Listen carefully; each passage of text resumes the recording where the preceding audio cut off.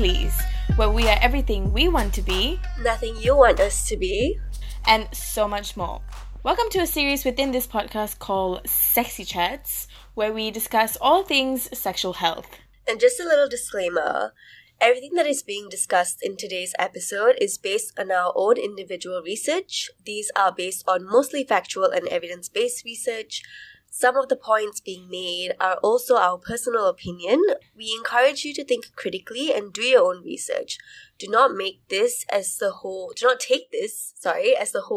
and only truth. Thank you. Alright, today we wanted to give you a rundown on the state of sex education in Malaysia. So, let's start with a little personal questions, shall we? Shaya, 2 questions. Did you receive any form of sex ed, comprehensive sex ed when you were in school? And did you get the talk from your parents? The short answer is no and no. In school, we kind of did have it. Someone came in, like a doctor came in and gave us a little bit of a talk, but like it was mostly just about what the reproductive systems do, and like, you know, there was mention of like, you know, using a condom and stuff, and also how to use sanitary pads and things like that, but none of it was comprehensive at all, and it was very much censored. Like they didn't even show what a real life image of a penis looked like, but there was no issues with showing what a vulva looked like though. So that was a bit interesting to see how there was a lot of censorship. And in terms of like getting the talk from my parents, not really. I think my parents also trusted me to, you know, be able to do my own research. And also part of the talk that I did get though was like, sex after marriage. And I was like, cool. But yeah, what about you, Nama? I didn't get any sex ed in school formally. So I went to an all-girls boarding school in high school. So I suppose like our teachers and principals tried to educate us, but when your education is kind of steeped in, you know, their own patriarchal biases and moral complexes, it's pretty hard to have like an open, honest conversation about sexuality. I also vaguely remember attending like a religious studies like meeting, you know, just like how the Muslim students would have like mengaji. This is like, I think, for a different type of religion. I don't remember now. But I do remember watching a documentary that I thought was talking about the atrocities of the Holocaust and Hitler, but instead turned out to be a documentary on abortion, which asked the question that if I knew I was pregnant with Hitler and knew of the atrocities he would commit in his lifetime, would I abort the baby? And like me in my teens, I was like, what the hell is this? Yeah. So basically it was like an indoctrination into, you know, like the anti-choice rhetoric. But anyway, I've always been pretty interested in sex ed, and it's because I just believe young people should be able to explore their desires as they experience it, and it kind of will allow us to have a lot of like better, healthier relationships with our bodies and sexualities anyway.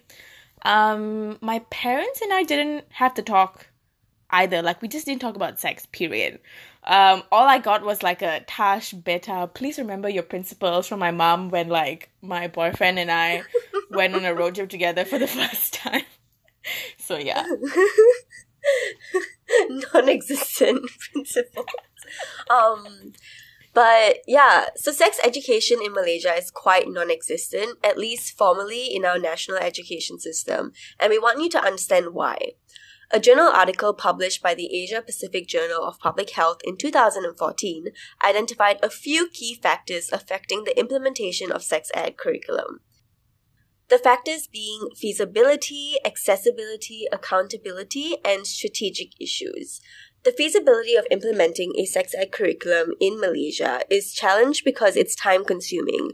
Now, all policies are time-consuming to implement, but the reason why this is seen as such a burden is because it's affected by the lack of agency and importance in wanting to equip our youth with the information needed to take care of their sexual health. Exactly. Acceptance is another key factor. You know, we pride ourselves on being a multicultural country, One Malaysia as we call it, but do we truly practice this in our whole being? I'd argue that we don't. Our multicultural identity also means that we have a lot of varying views on morality depending on our religious underpinnings as well. The fact is that no matter your religious beliefs, young people are having sex. Young people need to learn the varying levels of consent. Young people need to learn how to manage their desires and also take care of their sexual health. Yeah, I think the majority have a very reductive view of what sex ed encompasses, and it's time to broaden our minds. Sex education is a public health issue. Third of the factor is accountability. Our systems resist change in the guise of resisting to adopt Western values. Damn, I didn't know the whole of the Asian population was celibate. But really, it is our school curriculums, educators, and our own families that still see sex as taboo. We operate under the notion that encouraging conversations about sex will only encourage people to engage in sexual activity. Well, I hate to break it to y'all, but people as young as 10 years old are already engaging in sexual content, whether it's pornography, experimenting with masturbation, and whatnot. Sex is not a taboo topic for the youth of today. In fact, most of us demand comprehensive and accessible sex ed. And if we can't get it from schools, we seek out this information online through YouTube videos, websites, and even online forums. Like I said before, sex education could cover so much more than just the heteronormative view of sex, that is, penetration and reproduction. Sex education could involve educating students in schools about sexual abuse, boundary setting, consent, and even what a healthy relationship looks like. All this creates a domino effect in tackling larger issues that we have in Malaysia, like increased unsafe abortions, teenage pregnancies, child marriage, domestic violence cases, and especially baby dumping. Prevention is better than cure, right? That's all sex ed does. At the very minimum, it prevents a lot of unfortunate consequences faced by most of the youth of today. 100%. In a 2011 NRC Nation Building series, popular figure in Malaysian education, Dato Frida Pilos, was asked about sex education in schools and focused on the importance of talking about values and principles as opposed to the importance of contraception and educating students on what safe sex looks like. Instead of critically dissecting the issue of baby dumping that intersects with, lack of education and limited access to contraception, she said that if you have values, then you wouldn't dump your babies.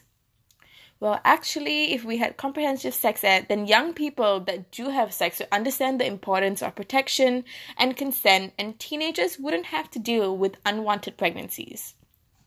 In Malaysia, research has shown that an average of 18,000 girls get pregnant every year. Many of these girls end up going through unsafe abortions or plan to place the child up for adoption.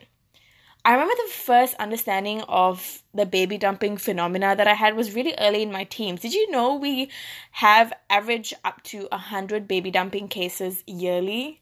This has been going on for a while in Malaysia, and band-aid solutions like increased baby hatcheries don't address the real problem. Whilst it helps to make sure the babies are taken care of, it doesn't really address that people are having unprotected sex and aren't educated on contraceptive methods which not only prevent pregnancy but also prevent contracting STIs.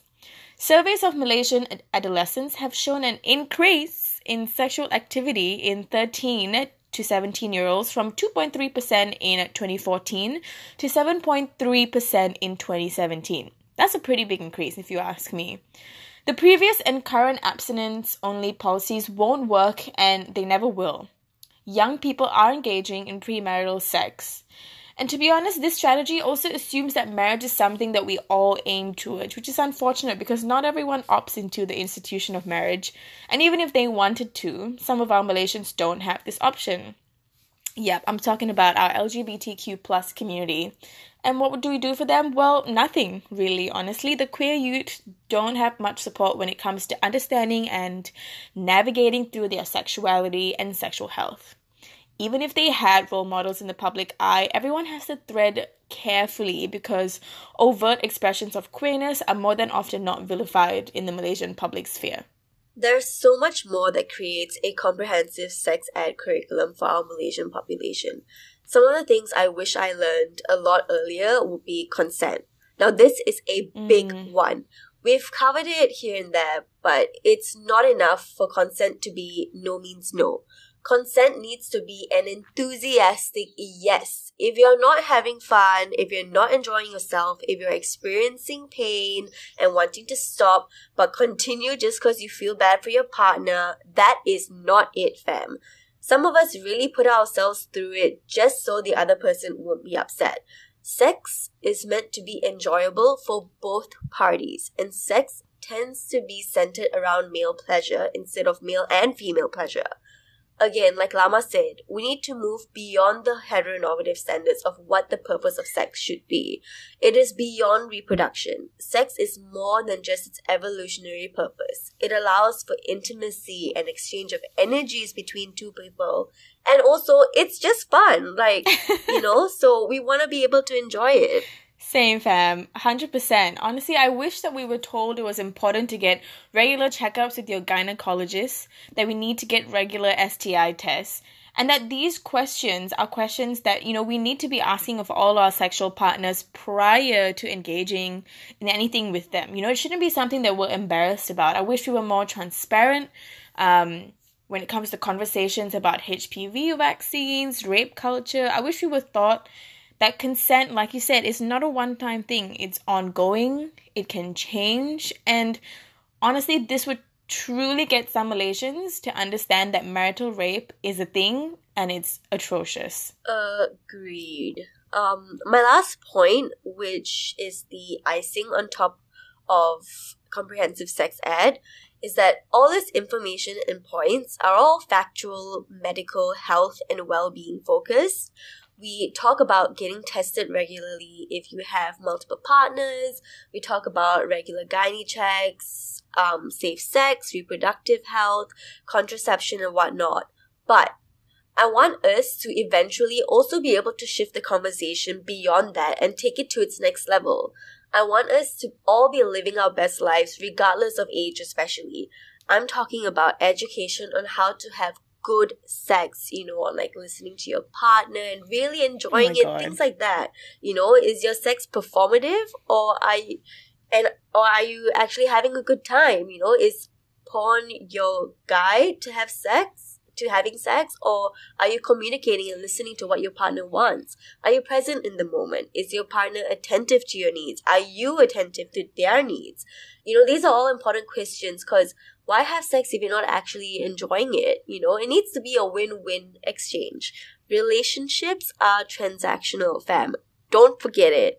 I know this seems like a bit of a stretch for now, and we're definitely more focused on getting that comprehensive sex ed first, but let's keep this at the back of our minds though. So, Lama, do you think we have hope, and what would comprehensive sex ed even look like? I think we do have hope. At least I would like to hope so.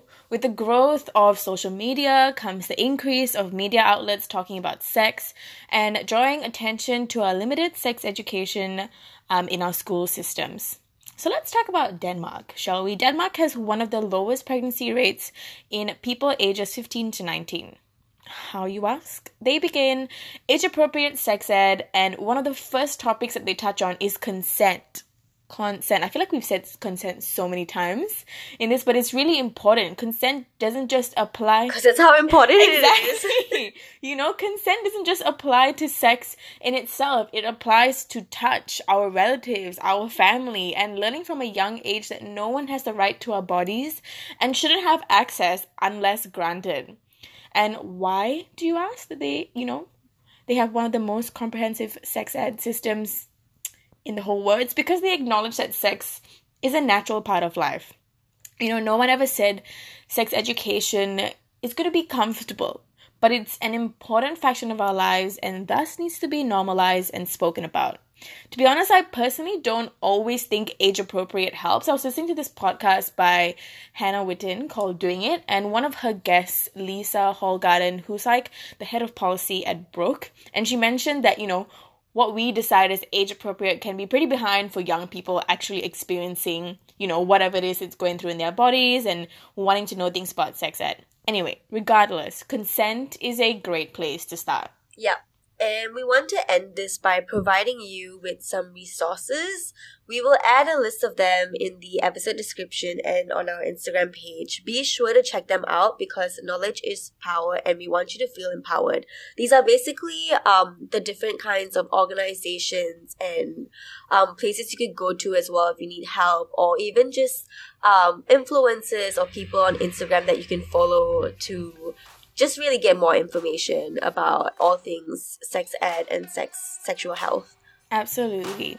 Thank you so much for listening, guys, and we hope you found this useful and something that's really going to get you thinking. See you in the next episode. Bye!